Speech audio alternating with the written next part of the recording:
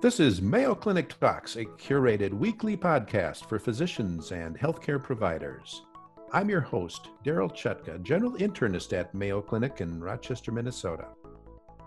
A variety of eating disorders can occur in adults. Anorexia nervosa and bulimia are two of the more common disorders, and they're associated with multiple potential health complications, including an increased risk of death. Some studies report that up to 20% of those with anorexia can die from this condition. Would you recognize an eating disorder in the patients you see? Which questions should you ask to confirm a diagnosis, and what clues should you look for? Today's topic is adult eating disorders, and these are some of the questions we'll ask our guest, Dr. Leslie Sim, a psychologist at the Mayo Clinic and an expert in eating disorders. Leslie, thank you for joining us today. Thank you for having me. Well, let's start by asking you to tell us what qualifies as an eating disorder. So what qualifies as an eating disorder is a great question because we know it's a range of different conditions. I think what they all have in common are abnormal or aberrant eating behaviors and also some distorted thoughts about weight, shape, and food. And there's a number of different eating disorders. We think about anorexia when we think of eating disorders, although that is kind of one of the most rare eating disorders. So anorexia is really the hallmark would be profound fear of weight gain. And that seems to really drive restrictive eating patterns and low weight. So these patients can be underweight, but it's also important to recognize that eating disorders can come in all shapes and sizes. So even someone with anorexia may not appear cachectic or emaciated. They may have started at a higher weight and then lost a significant portion of their weight and are experiencing health complications. Then we also have bulimia nervosa, which is characterized by episodes of binge eating, which really involve experiencing a loss of control over one's eating and eating a very large amount of food in a discrete period of time, and then followed by some kind of compensatory behavior to try to compensate for the calories they consumed. So vomiting, laxative abuse, but also even just restricting their intake for the next day. Maybe they don't eat the next day because they are feeling bad about the calories they consumed. Or excessive exercise, going to the gym for 5 hours can be a purging behavior. And then binge eating disorder is really just episodes of binge eating without the compensatory behaviors. So does binge eating and bulimia go together? Yes, so with bulimia, people engage in episodes of binge eating. And then binge eating disorder, there's episodes of binge eating without any purging behaviors. So they're very similar. I think most of us have heard of anorexia and bulimia, but there are other types of eating disorders. Is that right? Yeah, so an eating disorder that was recently added to our diagnostic manual, the DSM-5, is avoidant restrictive food intake disorder. And this is an eating disorder that is commonly seen in medical conditions. It's really where people engage in severe restrictive eating, but it's not at all to try to control their weight or shape. It's really motivated by kind of a fear of the aversive consequences of eating. So people with medical conditions might not feel well. They may not, maybe if they eat, they vomit or they don't have an appetite. And this can really drive a lot of restrictive eating and create some significant health problems. So we're Well, seeing it in a lot of GI settings and other kind of medical settings. okay. Well, I didn't know a lot about eating disorders until I started reviewing the literature on this in preparation for this podcast, but I was amazed at the number of health complications that can occur. Can you review some of those for our listeners? Sure.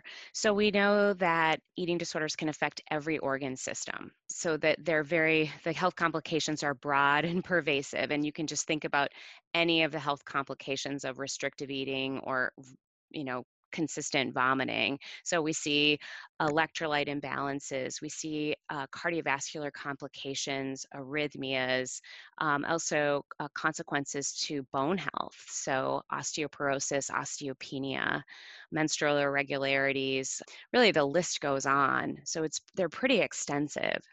They really are. Who's most likely to get an eating disorder? Are there risk factors for this? Yeah.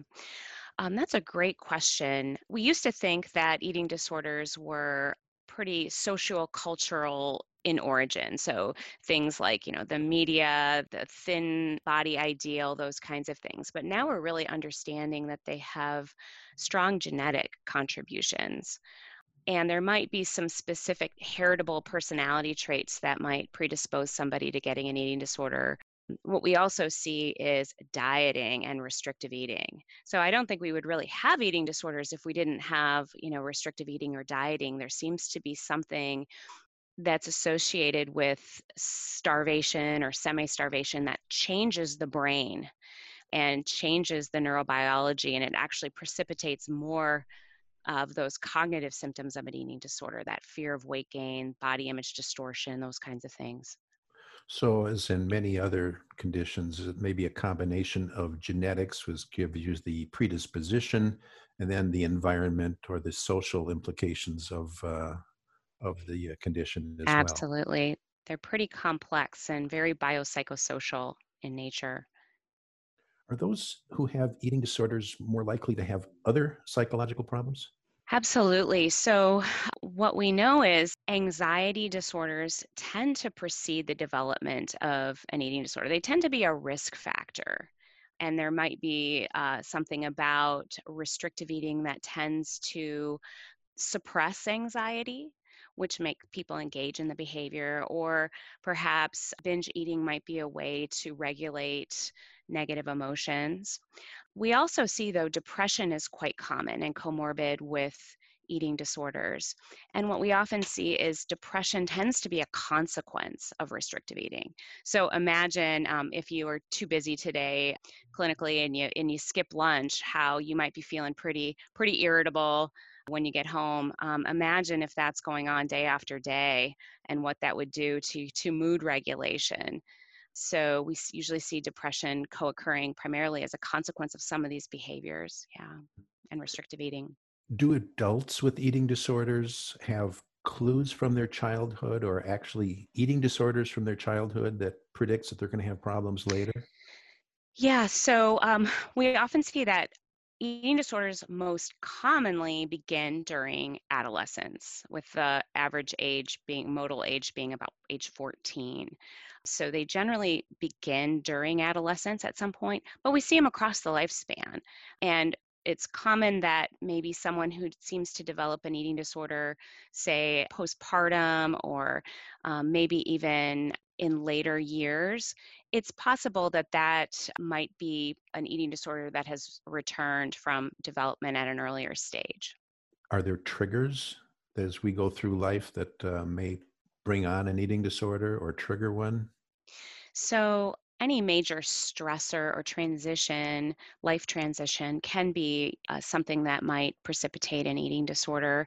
But generally, I really have to highlight how dieting, restrictive eating, and any kind of weight loss. So, for example, someone who develops abdominal pain and loses 20 pounds, how that in and of itself, that weight loss can be a catalyst for the development of an eating disorder. So sometimes we might see it in a cancer patient who ends up losing some weight and how that changes the brain.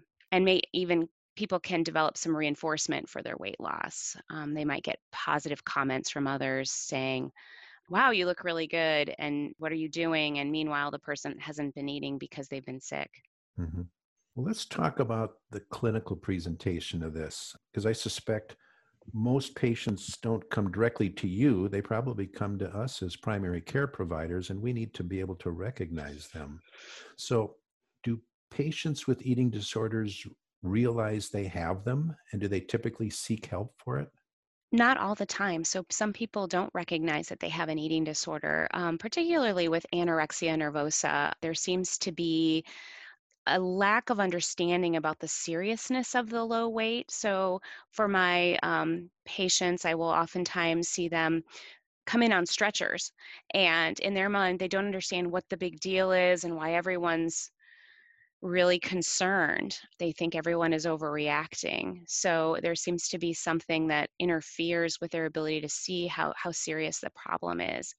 We also know that eating disorders occur in all genders, all races and ethnicities, and yet it's not been well described outside of the kind of stereotype of this, the white female. And so people may not see themselves in an eating disorder, especially men. They may say, I don't have an eating disorder. That's something that women have. So they are less likely to be identified by primary care providers and also maybe even acknowledged by themselves. So you mentioned males and females with eating disorders, and from what I understand, it's more common in females. But what is the difference in how they present, males versus females? It really depends on the eating disorder. With anorexia, it's about 90% female, whereas with binge eating disorder, it seems to be a little bit more equally distributed between males and females. We know that men are definitely vulnerable to developing eating disorders. They get eating disorders, they're not as well recognized, however, and they're less likely to seek help. Well, what should we look for in a patient who comes into our office and either doesn't recognize that they have an eating disorder or doesn't seek help for it? Are there some red flags that should alert us that this might be an issue? Anytime you see a lot of weight fluctuations or weight changes, it is definitely something you need to look into. And weight changes up or down can be a red flag, or lots of fluctuations in general. Nowadays, we're seeing people who seem to have an excessive preoccupation with healthy eating. We might think as healthcare providers that that's a wonderful thing, that people are really focused on healthful eating, but sometimes it's very rigid focus on healthful eating, and it can often undermine health, where people are not really getting a variety of foods, or they're afraid of certain kinds of foods in their diet, and it can really get in the way of their health. If you're seeing things like excessive exercise, the question you can ask is, what did you eat yesterday? And if people are skipping meals, that can be a red flag. And then, of course, focusing on physical sequelae of restrictive eating, such as menstrual irregularities, any kind of issues with osteoporosis or osteopenia, bradycardia, orthostatic changes, fatigue, cold intolerance can often be a red flag that should provoke some suspicion. So, what should we do if we have a patient in our office and we suspect they have an eating disorder? What do we do next?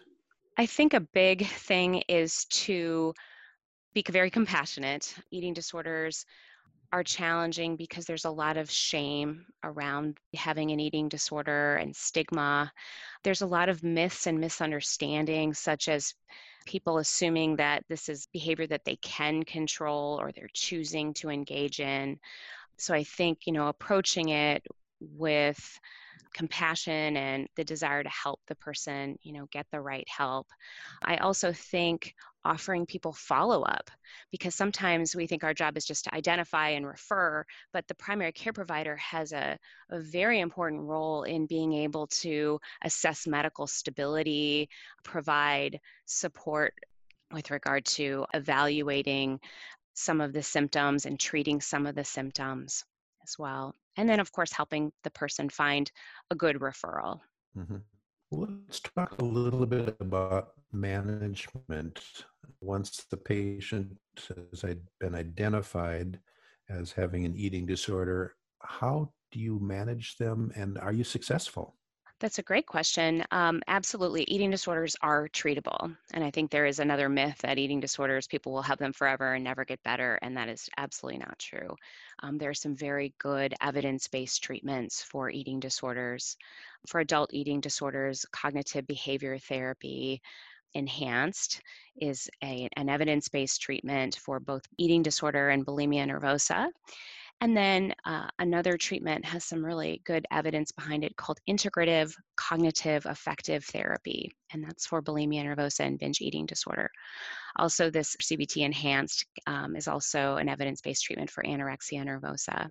Or I should mention that this is an outpatient treatment, but sometimes patients require more intensive or what we call a higher level of care, which might involve a day hospital program where they're getting more intensive therapies and medical management or hospitalizations.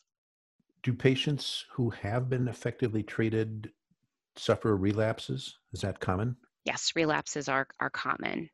We'll see patients who are hospitalized be readmitted, sometimes multiple times, and it can be up to 40% of patients. That does not mean that we despair. We know that treatment, even if with relapses, can be successful. So when we're following these patients, because they can relapse, is there a time period where we should be more vigilant in terms of watching for a relapse? Sure. I think shortly after they have been discharged from a hospital program, after they have concluded treatment, I mean, I think just to have a little bit more follow-up. But relapse can happen at any time. They can happen years later. So it's something I think it's important just to check in on at the healthcare visits. Okay, very good. I mean, you hear about these celebrities who have eating disorders. I think of like Karen Carpenter. Mm-hmm. And apparently she was under treatment and still died of depression. Mm-hmm. Is that common that Yes. Yeah, it can absolutely happen. When we look at the mortality of eating disorders, it is the highest out of any mental health disorder, with the exception of opioid overdose. Oh. And a lot of the people end up dying by suicide. Mm-hmm. And I think that really speaks to the poor quality of life and the effect of eating disorders, not just only on physical health, but also just on mental health, emotional well-being. It's a very socially isolating condition. Well, as I was reading about this and discovered the variety of eating disorders, it just makes me wonder how many patients I've missed over my career. It's just such a variety. Yeah, it's really easy to miss, and mental health providers miss it all of the time. There's some data too that suggests that a lot of the patients with eating disorders come to a mental health care provider for treatment of those comorbid symptoms of depression or anxiety that might be kind of related to the eating disorder.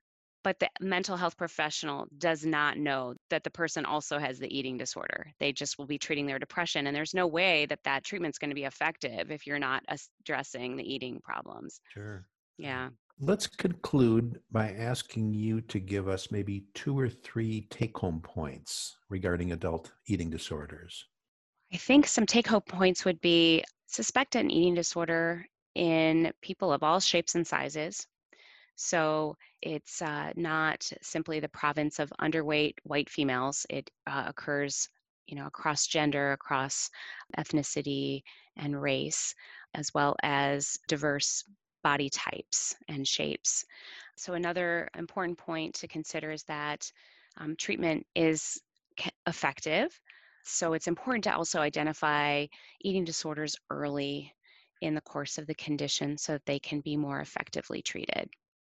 Well, we've been discussing adult eating disorders with Dr. Leslie Sim, a psychologist in the Department of Psychiatry and Psychology at the Mayo Clinic. Leslie, thank you for sharing your expertise with us. This is truly a fascinating topic. It's my pleasure. Thank you. You can now listen to over 100 different medical topics developed for primary care providers on Mayo Clinic Talks podcasts. Find them at ce.mayo.edu or your favorite podcasting app. If you've enjoyed Mayo Clinic Talks podcasts, please subscribe. Stay healthy and see you next week.